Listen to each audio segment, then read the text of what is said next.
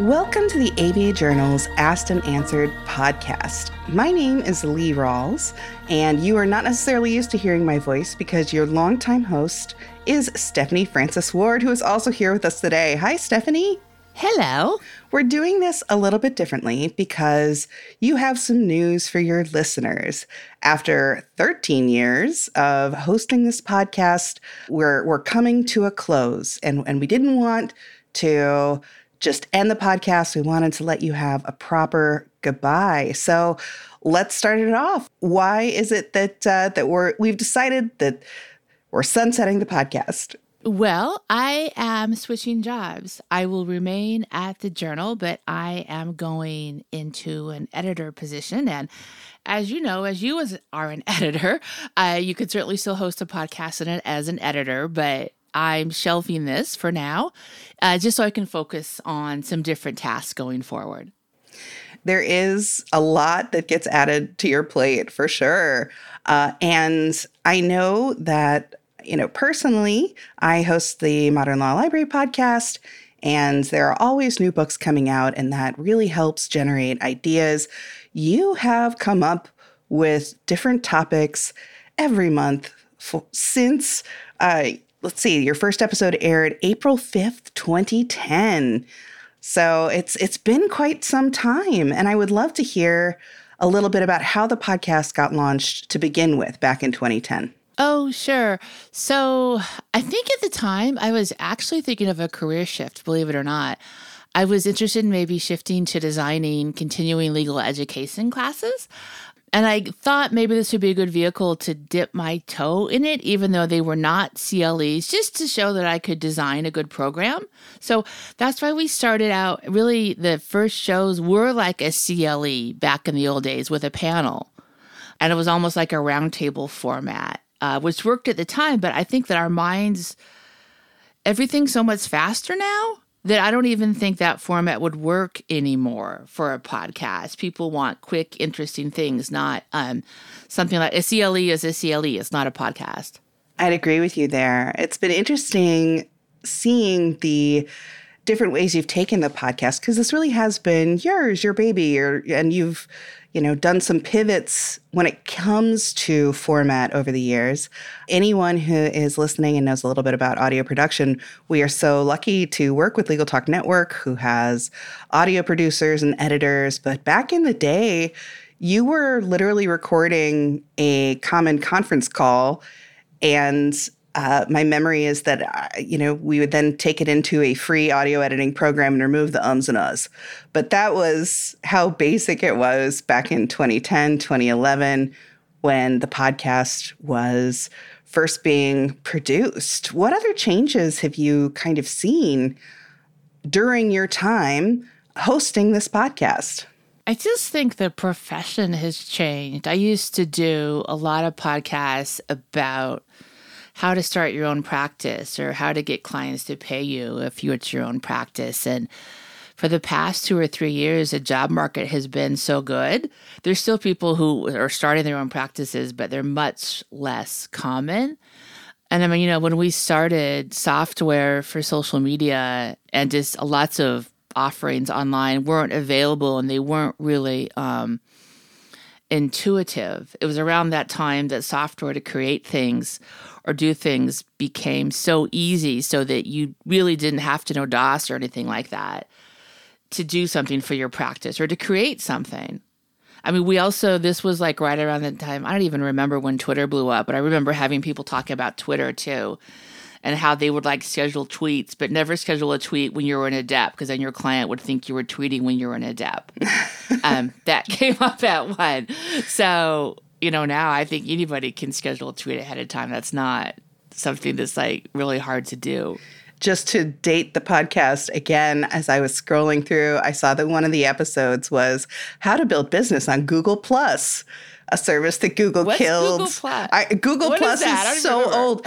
Google Plus was like the social network thing that Google tried for a hot minute and then decided wasn't worth it. Was that pre or post Facebook when everybody started using it?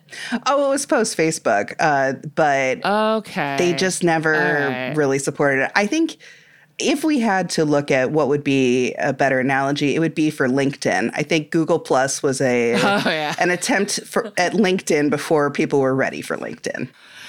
Okay. Yeah, LinkedIn totally blew up. Yeah. Remember, there were seminars at firms on how to use LinkedIn. Get everyone in a room. And, that's the kind of stuff that you covered in your podcast, and I think people found really valuable. Another well that you returned to a lot was something that clearly resonated based on the listening numbers. I think a lot of lawyers feel awkward in social situations and don't believe that everyone else also feels awkward necessarily. We had a lot of, how to feel more comfortable at networking events, how to be a rainmaker when it doesn't feel natural to you. One of the all-time top episodes that I keep seeing pop up is The Shy Lawyer's Guide to Becoming a Rainmaker is such a classic. What were some of the tips that kind of stick with you from all of your guests over time about lawyers who feel awkward in social situations, business situations, feel that anxiety and pressure? Well, one is to just put yourself out there. Two, if you're going to drink, just have one.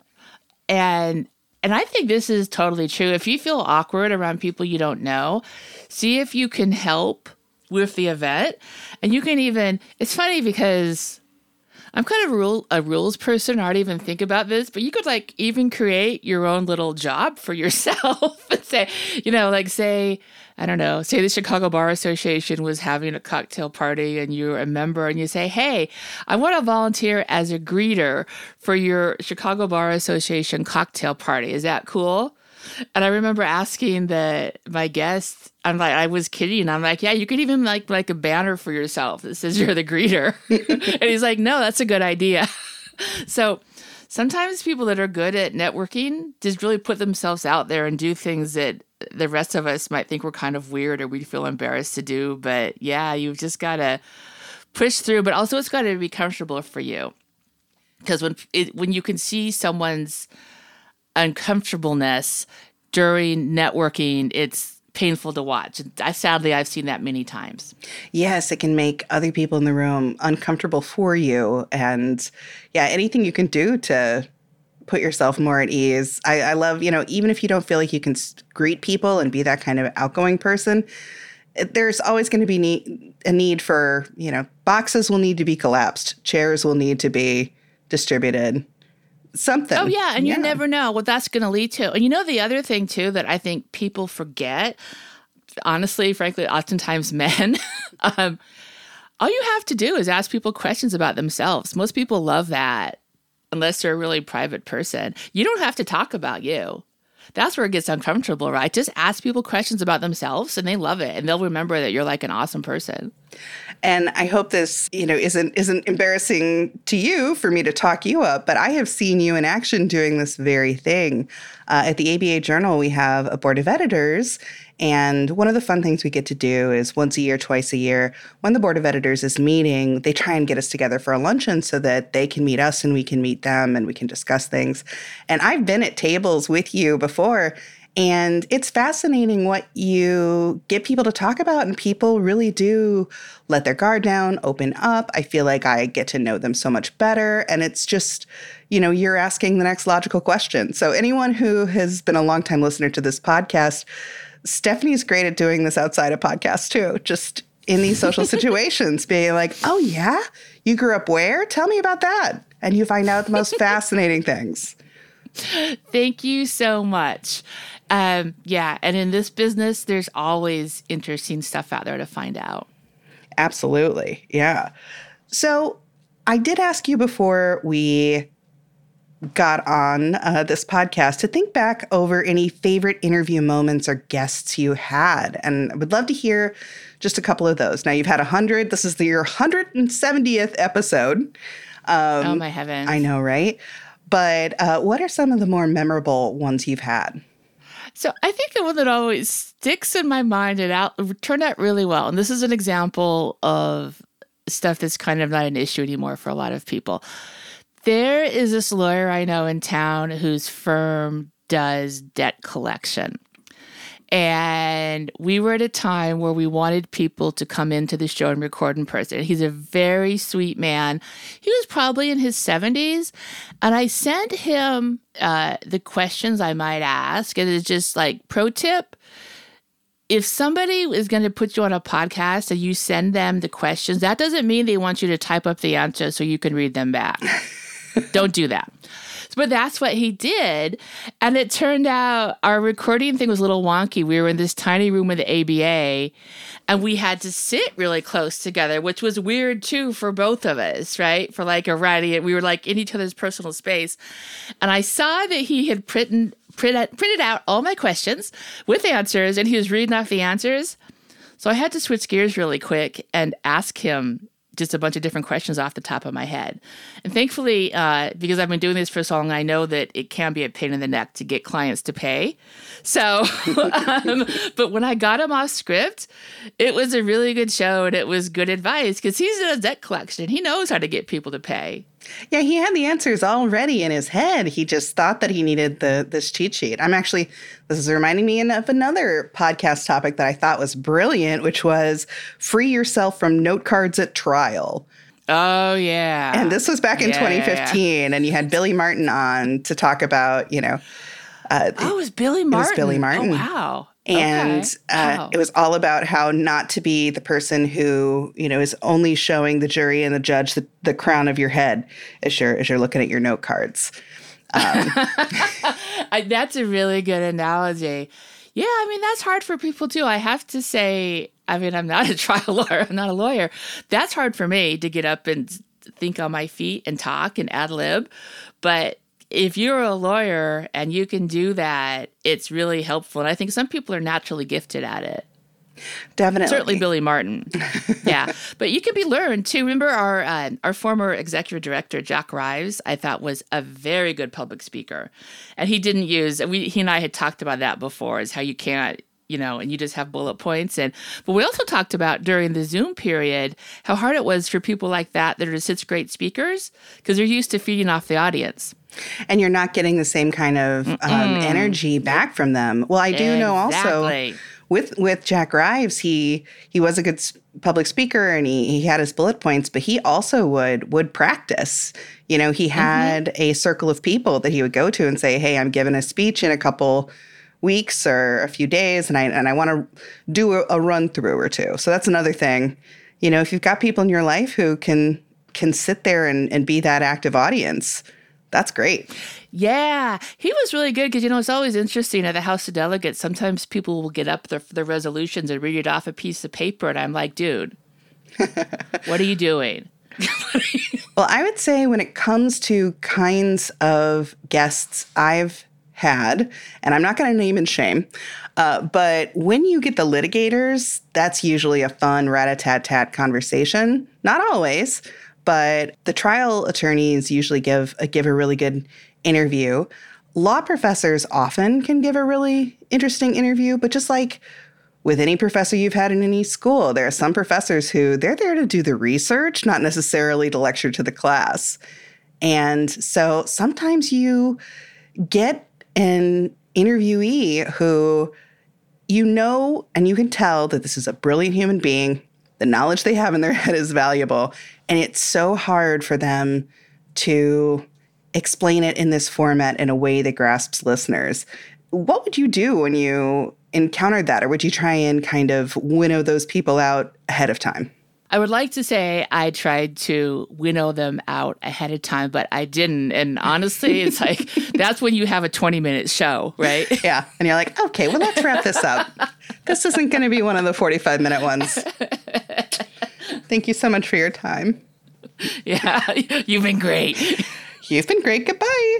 But no, I'm so grateful to everyone who comes on my show. And you've had some great guests. Another a mini series you did, and you came up with this concept all on your own. You were like, hey, I'm worried that my normal asked and answered topics were getting a little stale. I'd like to try a project.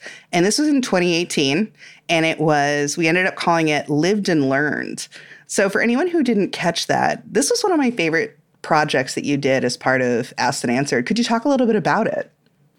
Oh, yeah, sure. And that one, I actually did pick my guests ahead of time because I knew them and I knew they were good conversationalists.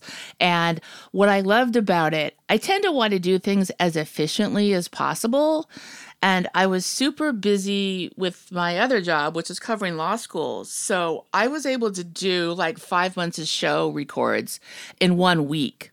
You just scheduled everyone and then we rolled them out gradually. But just some of the guests you had on, Mia Yamamoto, Lucian Pera, Bobby Liebenberg, Michelle Coleman Mays, just great guests. Everyone was so interesting. And it was people who are further on in their careers, and you were asking them things like, well, what do you wish you'd known starting out? And people had some really great non-standard advice. So I encourage anyone who maybe didn't catch that back in 2018 to go back and listen. Well, and the thing is, and this is, I think, really important for lawyers who want to be interviewed for anything to know, I knew they could tell me about themselves and be genuine without just blatantly self-promoting themselves. Because sometimes people that are not very savvy, very bright, but not very savvy, just want to get on and talk about their firms and their work. And that's only interesting, like to them and their moms, right? So that was key, is I think all of those people were really, I knew they were great conversationalists who had interesting things to say. Now, it certainly promoted them as well, but they did it in a way that wasn't, I'm just here to promote myself.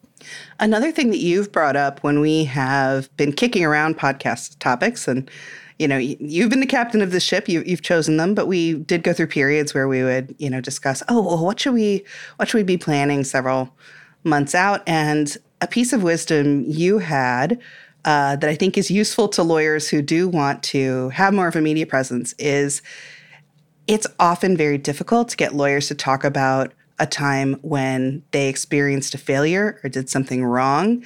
And if you can be that person who can be self-reflective, that's really valuable to interviewers and to listeners, that you don't have to come on and say, I am a terrible lawyer. Obviously, we would suggest you not do that. But being able to admit when you had a learning experience is great. I think you're totally right. And that's true like for everything in life. And it's wonderful for your peers too. Everybody makes mistakes, own it, and move on. That's how you learn. Agreed. Another thing that I asked you to think about in preparation for our farewell discussion was episode topics you'd like to revisit. And we did go back to certain wells that we saw people responded to, but are there any in particular that you are like, hey, it would be super interesting to think back to this 2011 episode and then see what people had to say in 2023? I think maybe how people think about and use social media might be a good one. Because look at everything that's happened to Twitter/X and the other channels. How much LinkedIn has exploded as a site where actual conversations are taking place instead of just like static posts. Well, and I don't know. I don't even remember. Maybe you do, because I think you're a lot better at Twitter than I am. But I don't even know when it got out if people were thinking that there'd be all these bots and you might say something on Twitter that is really offensive to folks. And then it's like your national news the next day. I don't know. I know that some lawyers certainly were opposed to it, and perhaps that was why. But it's changed just the way we used to use it, I think. And, I'd also be interested, I think about myself as a mother. I know there's lots of studies about this, but just the issues of having a full-time career outside the home and raising children.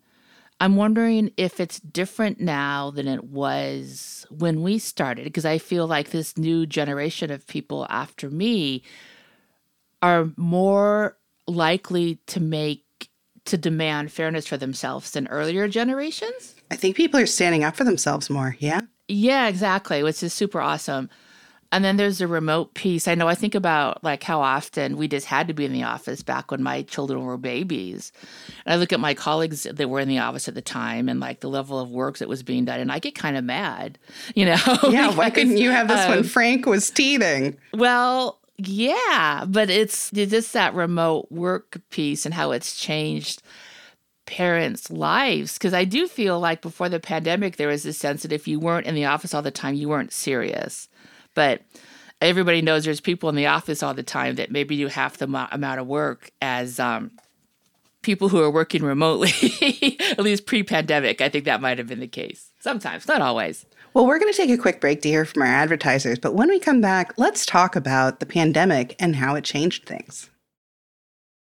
Be the best resource you can for your Spanish-speaking clients with the Spanish Group's legal translation service. Experienced translators ensure accurate translation of your documents with same-day delivery. Confidentiality is ensured, and the Spanish Group guarantees acceptance for certified translations. All that, and their rates are competitive. If you need other languages, the Spanish Group translates in over 140 languages. Mention Legal Talk 20 when you request your quote for 20% off your first translation. Visit thespanishgroup.org. Delegate out those tasks that take up your time. Staffy can help you with your legal, administrative, marketing, and even client-facing workload. Hiring Staffy's top-notch bilingual virtual staff means Staffy does the recruiting, hiring, and training for you. Then, if you need a change, Staffy handles it. You get to concentrate on your strategic work. Schedule a free consultation at staffy.cc. That's STAFI.cc and get $500 off with code HAPPY24. Filing court documents, serving legal papers, collecting electronic signatures, all critical parts of the litigation process, yet ones that are time-consuming and error-prone. But what if you could do more straight from your case or document management software? InfoTrack automates data entry, document selection, tracking, and information syncing across all these core tasks and more by integrating with your core systems like Clio, Smokeball, Leap, MyCase, and others. Spend more time on substantive legal work and less time on busy work. Learn how simple it can be at infotrack.com/simple.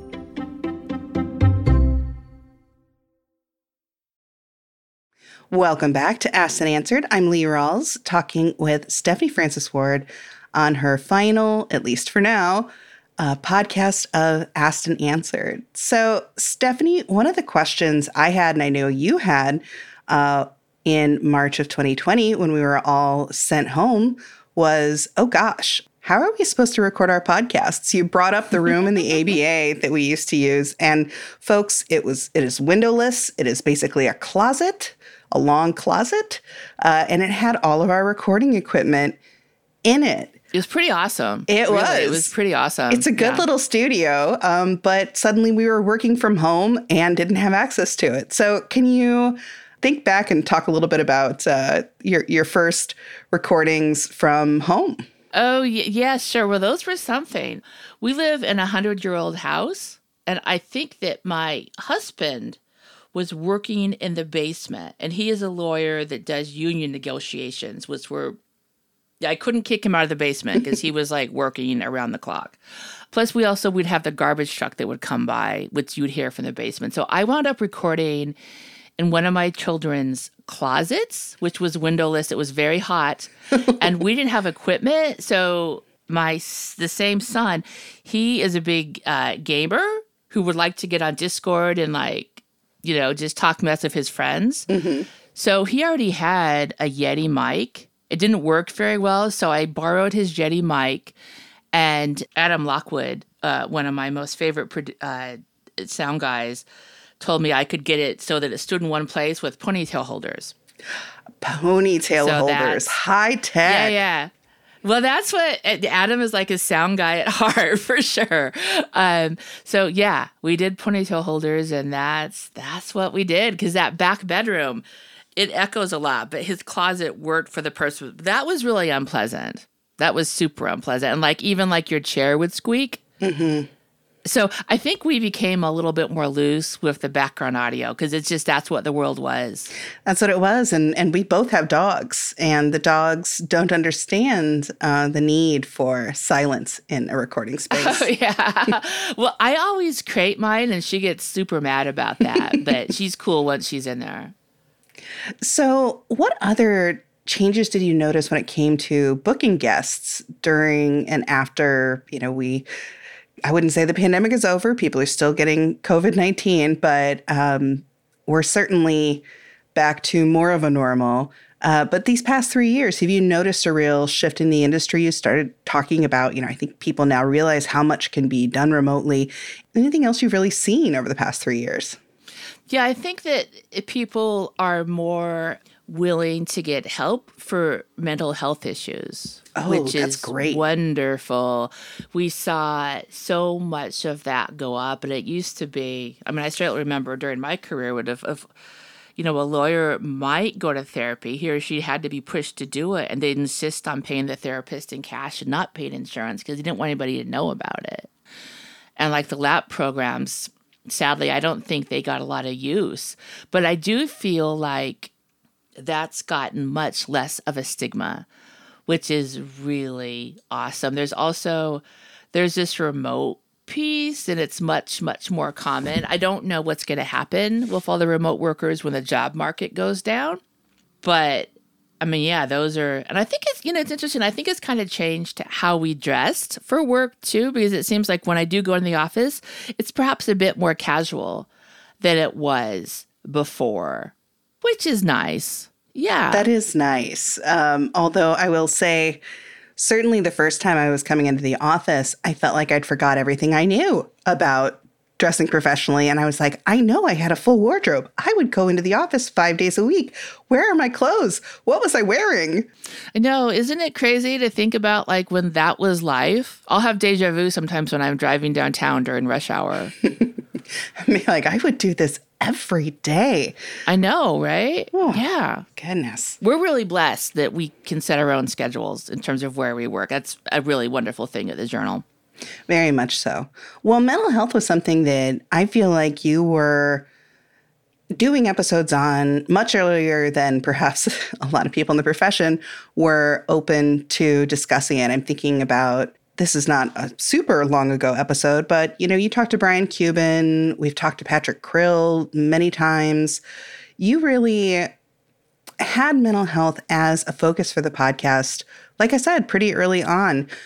Why was that important to you? And was it difficult to book people to get on and talk about it? Oh, sure. Well, so I am a first-generation college graduate. And honestly, I come from like generations of trauma on both sides. And no one got mental health until my generation. And I just see how much it can help you as a human being and what a difference it makes. As like I said earlier, everyone makes mistakes, and shame is such an unhealthy emotion. And I feel like that's been a piece for so many lawyers. So when I come across attorneys that, have done work on their mental health or they're in recovery, I feel like they have really wonderful information to share, and you can learn a lot from them.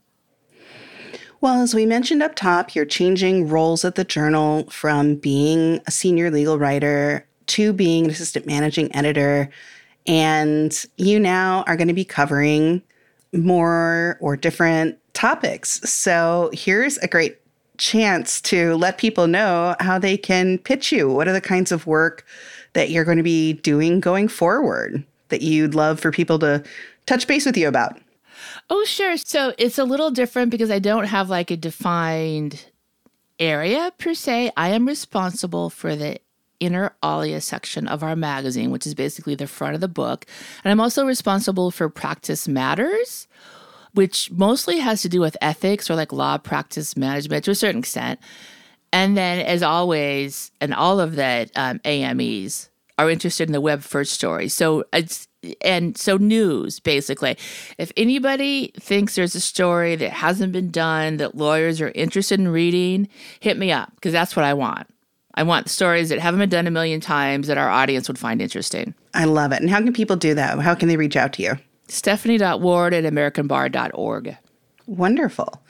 Well, are there any closing thoughts you would have to listeners who have been with you for, years or even just a few episodes? Thank you. I know there was a time when this was the only podcast, and then we got advertising, which was super exciting. And I'm like, this was back when the market was a lot better, or worse, rather. And I'm like, oh, well, if I host a podcast that's bringing in revenue, I probably won't get laid off. So that was cool. Yes, thank you very much to all the listeners for helping helping boost those stats for sure. Yeah, that's important. Yeah. So thank you so much. It's been great.